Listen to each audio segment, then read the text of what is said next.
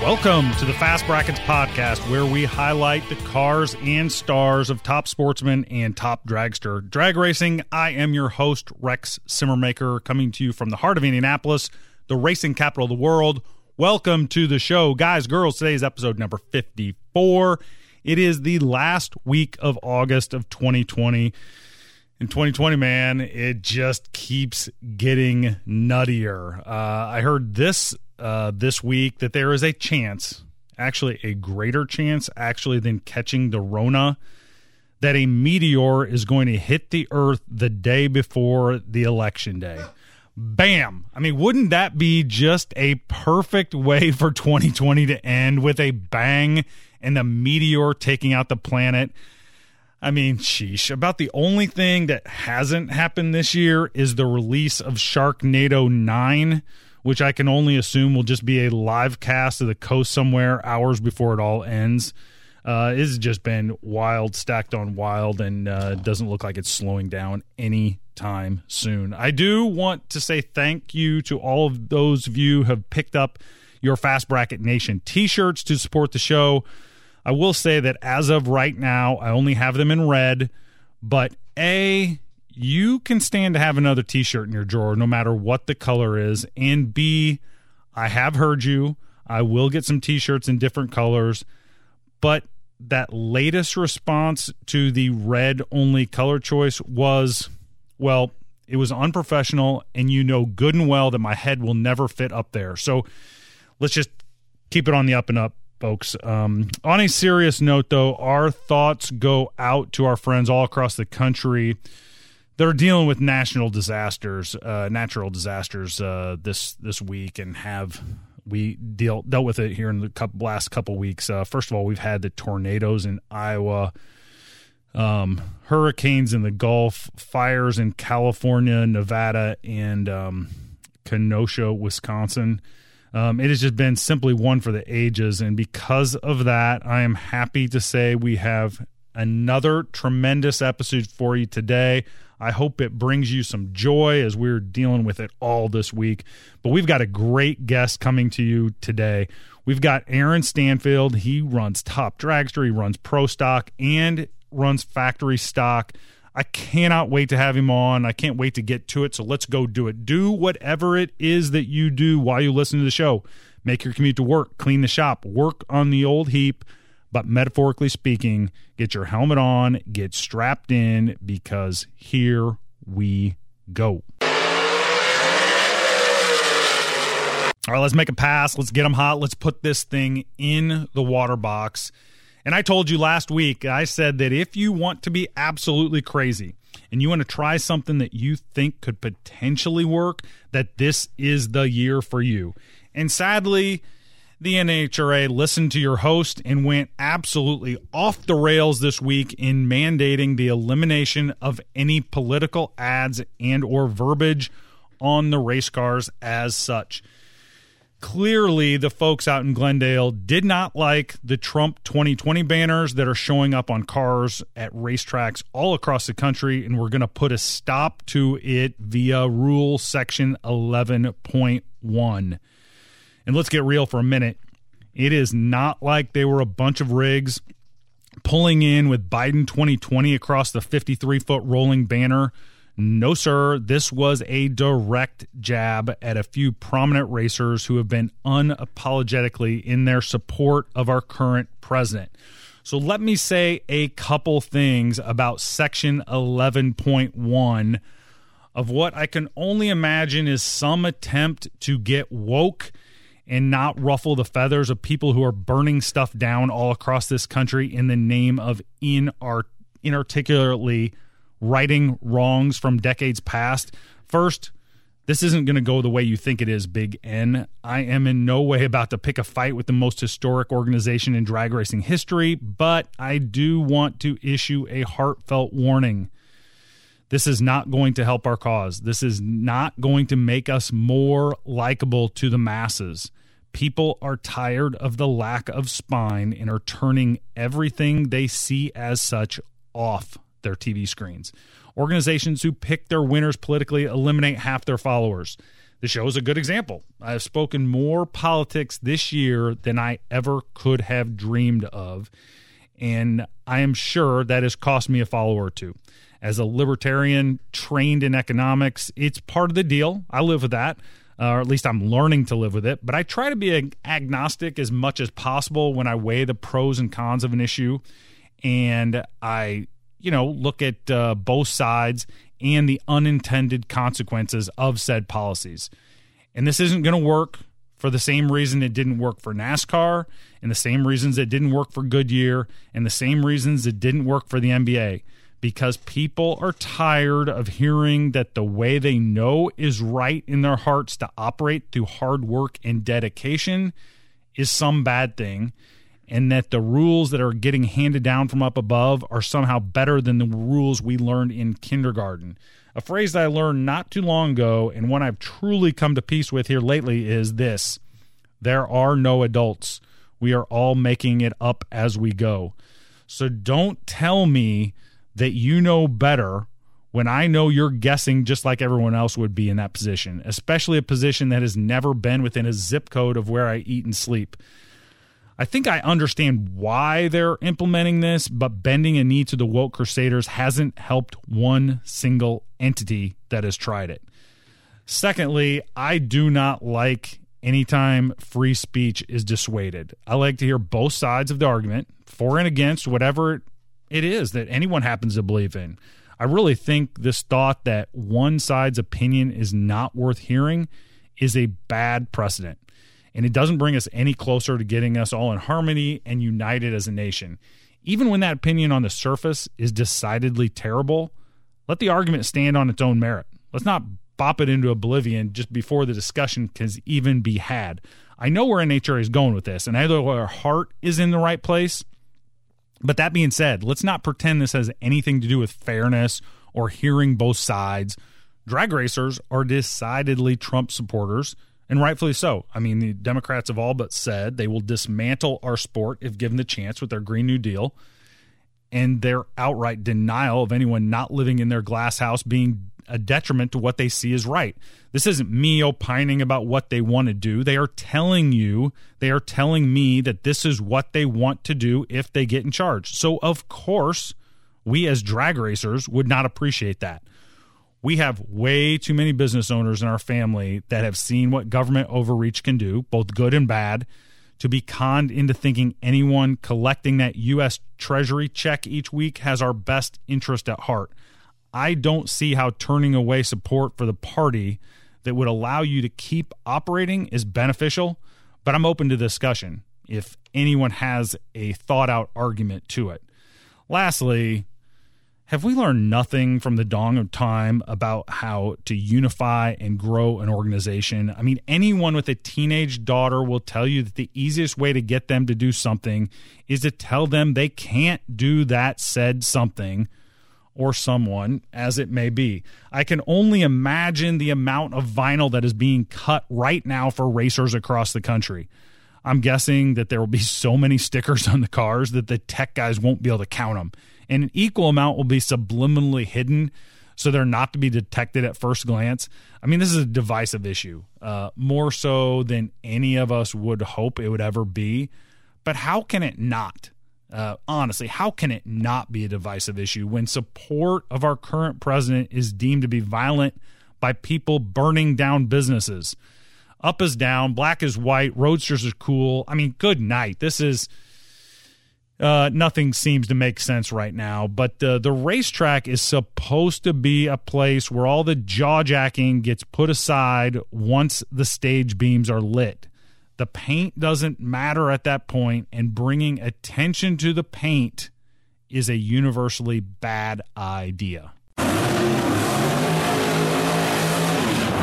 All right, let's put this thing in the beams, presented by thisisbracketracing.com. And on with us now is a dude who is competing in Top Dragster. He's competing in Pro Stock and Factory Stock. He's a dude who already has 2 divisional titles in Top Dragster and has finished in the top 4 in Top Dragster nationally 3 different times from Bossier City, Louisiana. Welcome to the show, Aaron Stanfield. Aaron, how are you today, my man? Good. Thanks, Rex, for having me on. No, glad to have you, brother.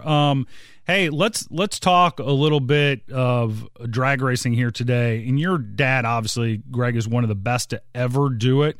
Talk a little bit about maybe one of your earliest drag racing memories.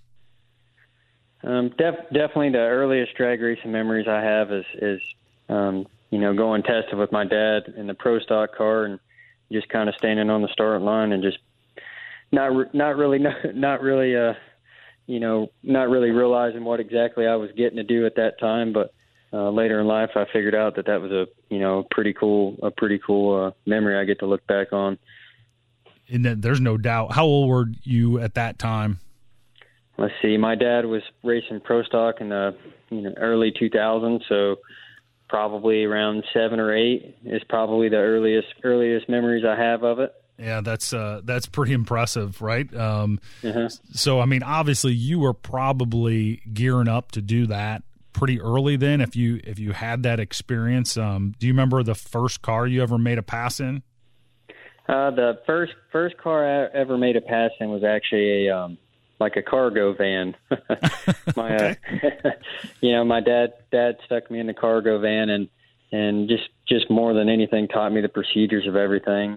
I didn't get to race any junior dragsters. I was pretty involved in sports, and my dad, wanted me to do the normal kid kind of stuff and play sports and enjoy those type of things before I got into racing. I guess he knew I was that was going to ruin everything else for me as soon as I hopped in a race car. Right, he knew. Right, he knew the injection was coming at some point. Absolutely. Oh, that's impressive. The cargo van, I like it. Yep. How long did you do that? Did you say enough of this? Enough of this, Dad? Give me something fast. It was just a couple of passes. I don't think I had turned 16 yet. And then shortly after that, we got a 98 Camaro where I just foot brake, no electronic raced around local racetracks for probably a year or two before getting a undercover dragster and starting to really get into racing. Gotcha.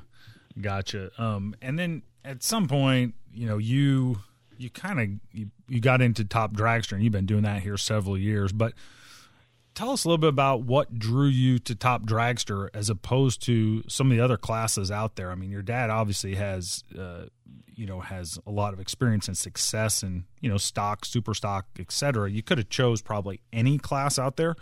What was it about Top Dragster that you liked?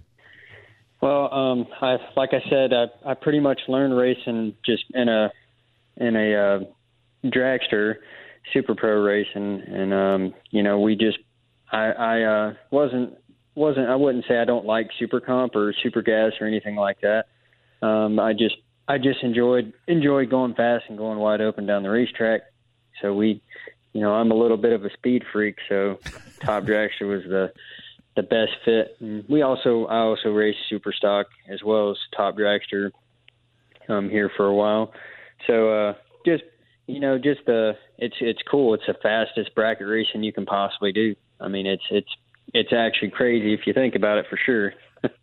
Right. I mean, when you try to tell the average Joe off the street that you're, driving the stripe at 220 miles an hour, that it gets kind of a bizarre reaction, don't you think? Absolutely. It's not the people don't quite understand that you're looking over going that fast and trying to beat somebody by the smallest margin you can. So it's definitely it's a challenge for sure, and I enjoy it. Well, and you've had a really nice run and knocked at the door of winning the national championship a couple times here. Tell us a little bit about your car, your Top Dragster car. Walk us through that, if you would. I have a 2017 Miller Dragster, and we've got a Stanfield Racing engine, 769 cubic inch engine with 3 stages of nitrous on it, and it's pretty nasty nitrous motor. Right. Yeah. And are you using most kits most days, or how does that work? What? we pretty much use all three kits and just kind of gradually bring them in going down the racetrack to try to get more than anything, just get some mile an hour at the finish line. Right. Yeah. No, that makes sense. And has that been your setup here?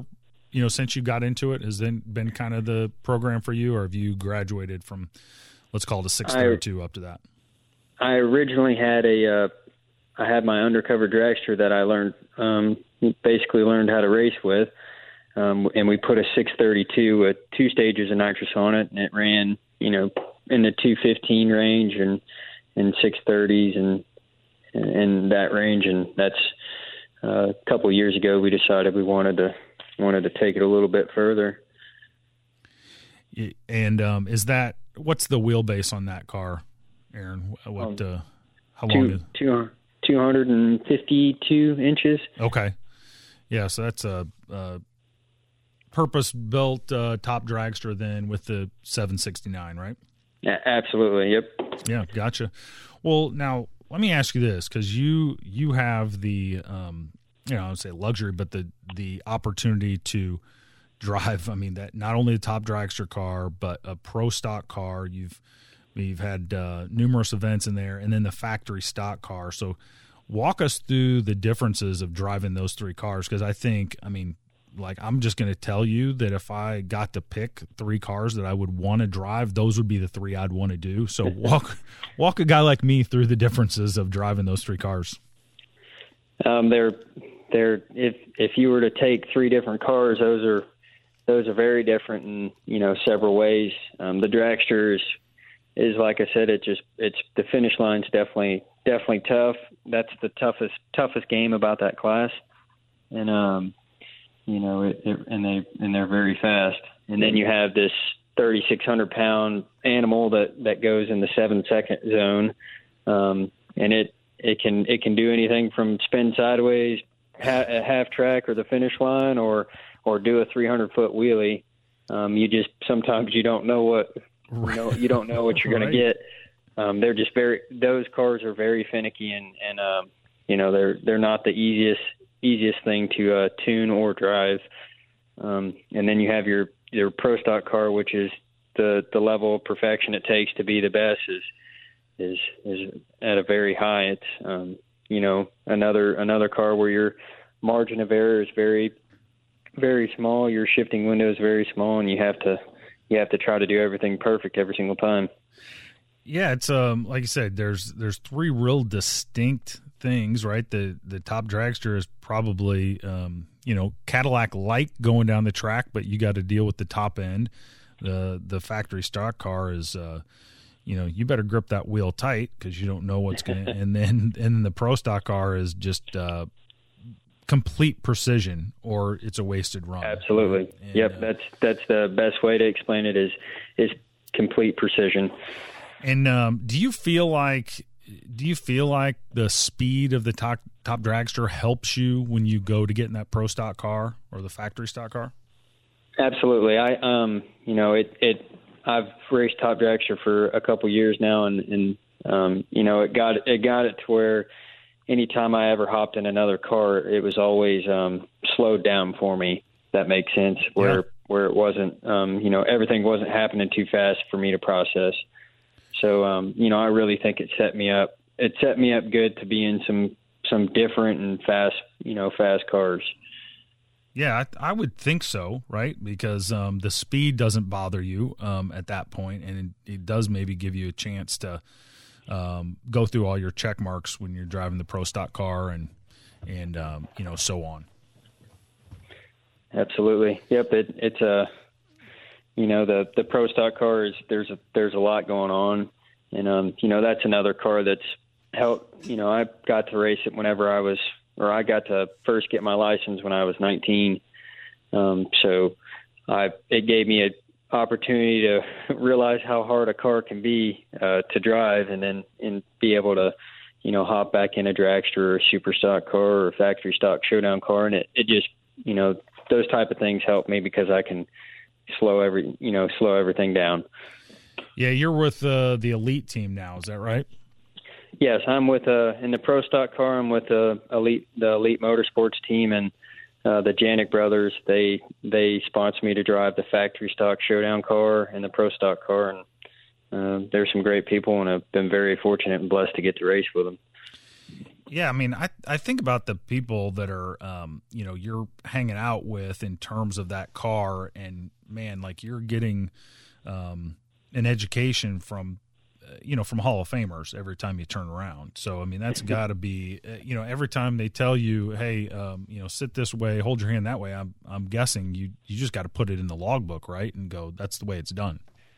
Sure thing. I've always, something I've always stuck in my head is, if you look at successful people, they're always surrounded by successful people. So, that's kind of a thing I try to do is to surround myself with good people that can, we can grow together and achieve things we want to achieve.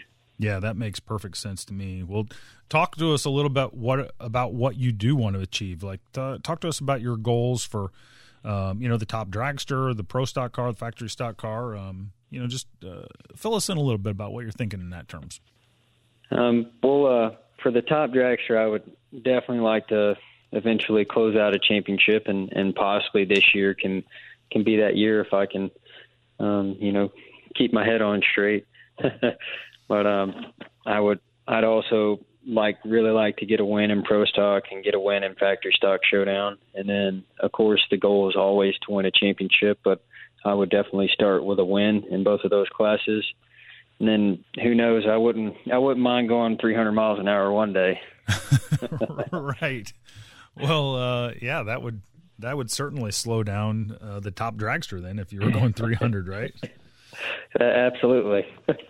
And we talked a little bit about this off there. Like you have gotten really, really close to winning that national championship on the top dragster side a couple times, and just had a few things that didn't quite go your way. Did you learn anything along the way? Like you feel like, oh man, this time I'm not going to let that sneak up and get me.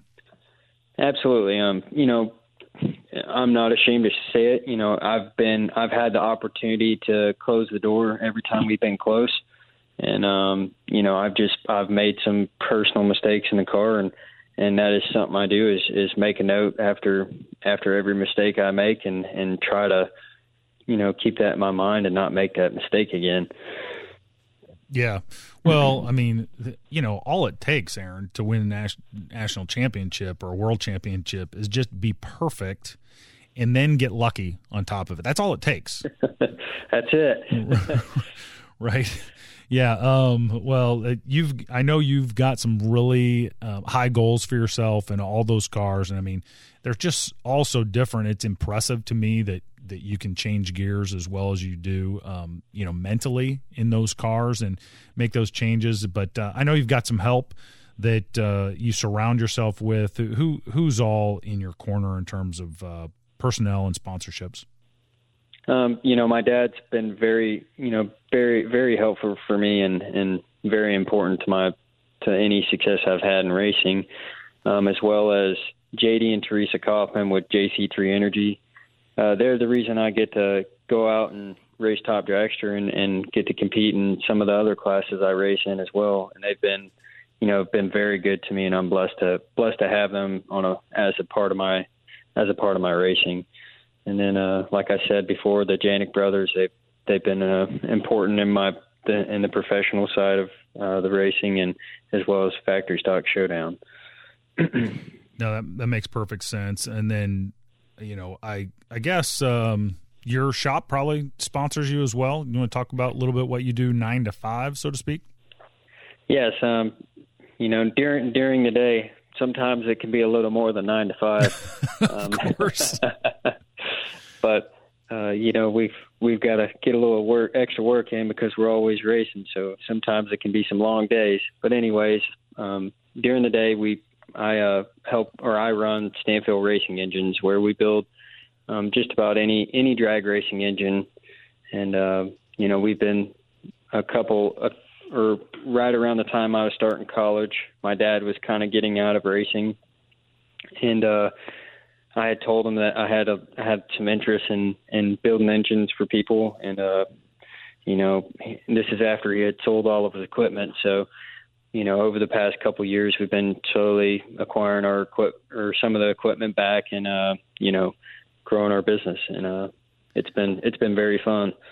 Yeah. So what type of engines do you focus on? Like, what do you build mostly?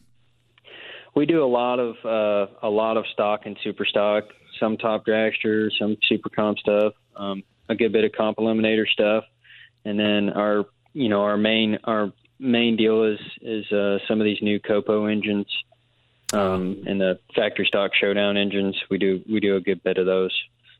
Yeah, so those keep you busy, and I'm guessing you're hauling a handful of those to the tracks when you're going every week. Yep, we've got 4 what I call Stanfield prepared factory stock showdown cars that we house them in our shop and take care of them, service them, build the engines, and the whole entire racing program. Gotcha. Okay. That's got to keep you busy then, on top of your racing personally. So, a lot of 5-hour energy and Mountain Dew, I'm assuming, for you. That's right. Or I drink the Nosses. So there you go. There you go. I like it. I do appreciate you filling us in a little bit on, kind of behind the scenes that way. But, hey, one thing before I let you go, I'm curious. You've been around it. Your dad's been around it for a long time. Your grandfather's been around this sport. So you've got a really unique perspective, at least in my opinion. What is one thing that you would like to see our sport improve upon? Definitely figuring out ways to get more youth into the sport. That's the only way it's going to continue to grow. And we just got to figure out that way to continue getting youth, back into the sport. There's a good bit of youth in bracket racing, but I'm talking about just drag racing as a whole. So I think that's the biggest thing. I've got it, Aaron. I've got it. There are cargo vans everywhere for cheap. Let's go get all the cargo vans we can, and that's all it takes. I mean, it worked for you, right? Yes, sir. That's right. I like it. I'm with you, man. Like, I did not personally have a chance to drive a junior dragster, but I know a lot of folks who did, and they thought that was great. It is a tougher thing to get kids interested in it, and we need to address it somehow. I don't know if cargo vans is exactly the right way, but it does need to be addressed. I agree with you. Yes, for sure. I think that's going to be very important to the future of our sport, for sure. That's good. That is good stuff. Hey, Rob, we're going to go ahead and tag Aaron Stanfield. We're going to give him the podcast certification. That, of course, Aaron, means that you can come back on anytime you want. You just let me know. You got something to say. You want to talk about a win, etc. Come on whenever. So you get the podcast certification today. We don't do this very often, but let's give it to him. Awesome. Well, I appreciate it. Thank you. Thank you for having me on. Yeah, thanks for coming on, guys, girls. That was the great Aaron Stanfield. Today's Half Track Report is brought to you by DragRaceLawyer.com. You knew that already. But if you have any legal needs, Ed Harney is your guy, and do not forget it. Guys, girls, I was really disappointed that we had to catch up a little bit last week. There was a lot of drag racing action. There was more drag racing action this week, most notably at the double event in Epping, New Hampshire. There was a Division I event there, and then they followed that up with a JEG Sports National. So there were 2 great races, 1 haul, 2 races, and it started like this. In Top Dragster, there were 29 cars. 25 of those 29 were in the 6s on the qualifying ladder, and your number 1 qualifier was Mike Coughlin. He goes 6:12 with an 8 at 224 miles an hour. You may remember Mike came on last year, was unbelievable, and I'm sure he wanted that number 1 spot as Jegs was flying the banner all weekend. So Congrats to Mike for getting that number one qualifying spot, but your Tommy Tape Top Dragster winner was Alan Kenny over Lauren Coltrera. Lauren goes red. Alan was very good on the light, and he gets his second Wally of the year in Top Dragster, so nicely done, Alan Kenny. On the Top Sportsman side, there were 32 cars that showed up for that event. Full field there. We got number one qualifier was John Benoit. He's got that 15 Corvette flying. He goes 651.4 at 211 miles an hour for the top spot. But your winner was Jeff Brooks in his Henry J over Larry Willard. Willard was a little better on the tree, but Brooks chases him down for his 9th Lucas Oil Drag Racing Series Wally. Nicely done, Jeff and Alan, on the first leg of that weekend. Then we go to the second half of that weekend, which was technically the JEGS Sports National event there. There were 32 cars in Top Dragster that made the call. Your number one qualifier, again, was number 7 in the world last year, Mike Coughlin. He's from Delaware, Ohio, and he goes 6'10" with a 9 at 224 miles an hour. So he dialed it in a little bit to make sure that top spot was not going anywhere. Now, they had a little bit of issues getting in late on Sunday, so Vince Mussolino and Deborah DiGenova made it to the final before the rains came. They will finish that up at another time. On the Top Sportsman side, there were 30 cars. Your number one qualifier was Mike Lubininski. He goes 624.6 at 229 miles an hour for the top spot. But ultimately, John Benoit and Craig Monroe were to square off in the final before the event was called off. So when they finish that, if they finish that, we will bring you the results of that effort. Now, next week is just a bunch of action. So the NHRA goes to Bowling Green for the Division III event in Beach Bend Raceway Park. Division IV in the great state of Texas, the Alamo City Motorplex. They've got an event, and then Division 6 in Billings, Montana at Yellowstone Drag Strip has a double divisional event out there. And the PDRA goes to VMP for their summer shootout. So lots of racing action to catch you up on next week all over the country, D3, D4, D6, and the PDRA. We will get all of that to you next week.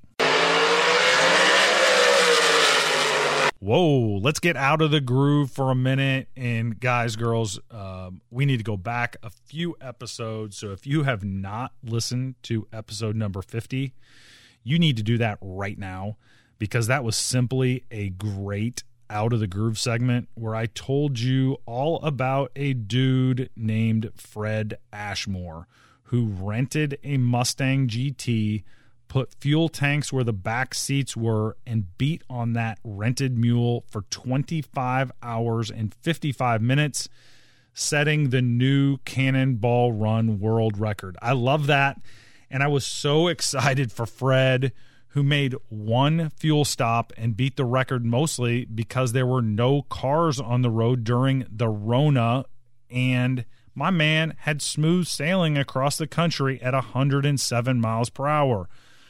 Unfortunately for my man Fred, he wasn't the only one whose eyes lit up when they realized that less soccer moms not on the wide open highways and byways of this great country could make a difference in their quest to emulate Burt Reynolds.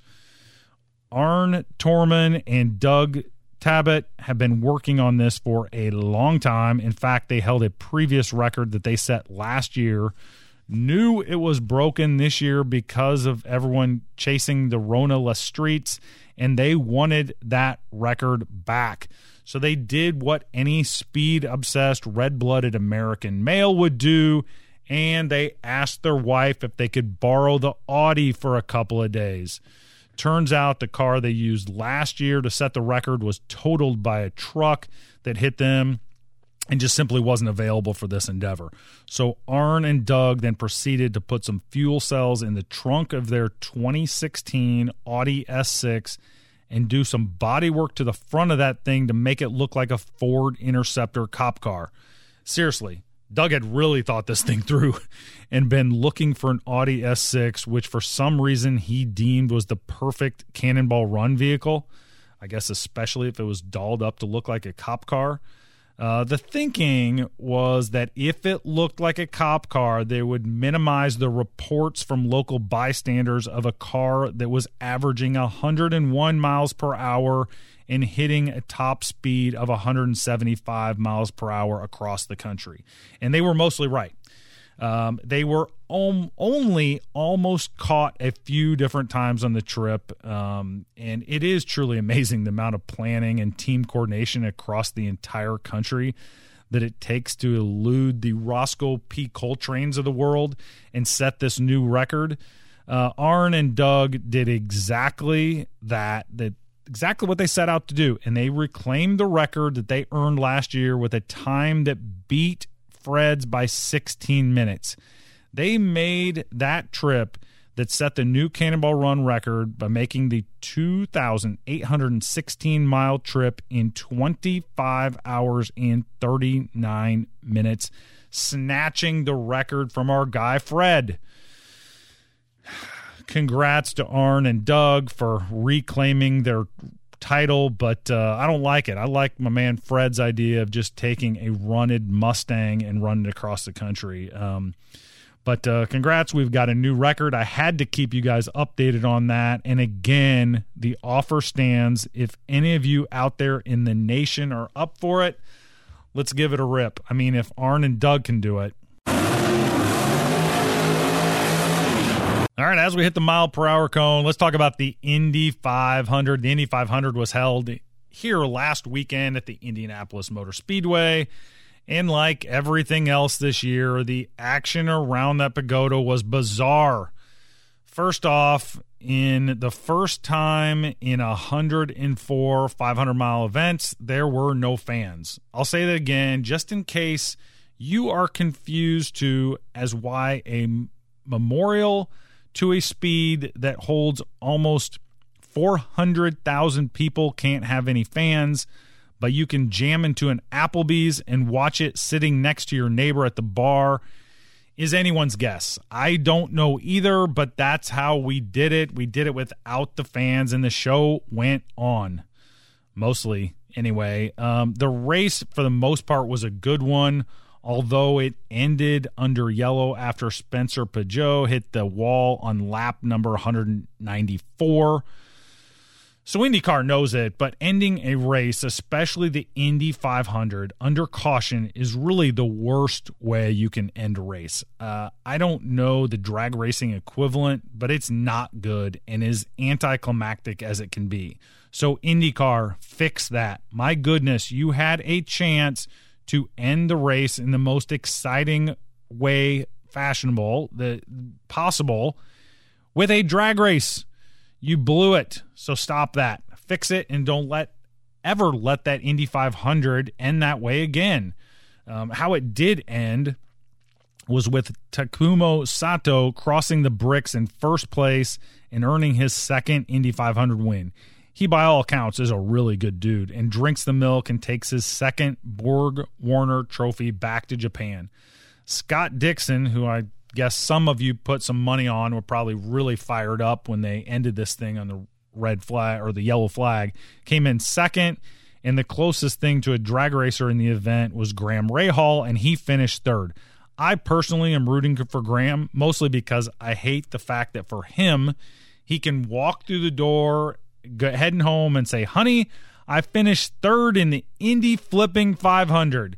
And she will look at him and say, great, you've got the second fastest race car in this marriage. Now take out the trash. I mean, yikes. Hang in there, brother. I'm rooting for you, Graham. I joke about Graham a little bit, but for the record, the funniest part of the 500, and this is by far, not even close, was when Paul Tracy offhandedly mentioned to Danica Patrick that she should tell the audience what it's like to wreck an Indy car into the wall like that, because he hadn't done that ever, but she had plenty of times. It was great. I don't think she got that he was ribbing her, because she went on to talk about how she was a really good crasher in NASCAR because she wrecked so many times in IndyCar. Something about after the 12th time she hit the wall, she realized she should let go of the steering wheel or she'd break her thumbs. That was fantastic. The commentary was great. So nicely done, Paul Tracy. Nicely done, Takumo Sato. And nicely done, Graham Rahal in the 104th running of the Indy 500. All right, let's bring this thing back in. Let's take a peek in the other lane. Let's do it. Let's take the stripe. Guys, girls, that is the show. It is time to pull the chutes on episode number 54. There it is. There's the win light. There is Gloria. Bam. We had another great week this week. First of all, we had no Roadster talk, so that was good. Secondly, we talked to Aaron Stanfield. He is a standout in Top Dragster, Pro Stock, and Factory Stock, and he was great. We gave him the podcast certification. That was so fantastic. Hey, next week we're going to have the U.S. Nationals preview episode. You will not want to miss it. It will be huge. We will also talk the JEGS All-Stars as well. I cannot wait. If you have comments, questions, or curse words for me, you know there are 3 ways to get at me. First of all, the Facebook page using Messenger. You can use a homing pigeon, or you can use the email, fastbrackets@outlook.com. Guys, girls, I hope you enjoyed it. Keep the rubber side down and travel safe.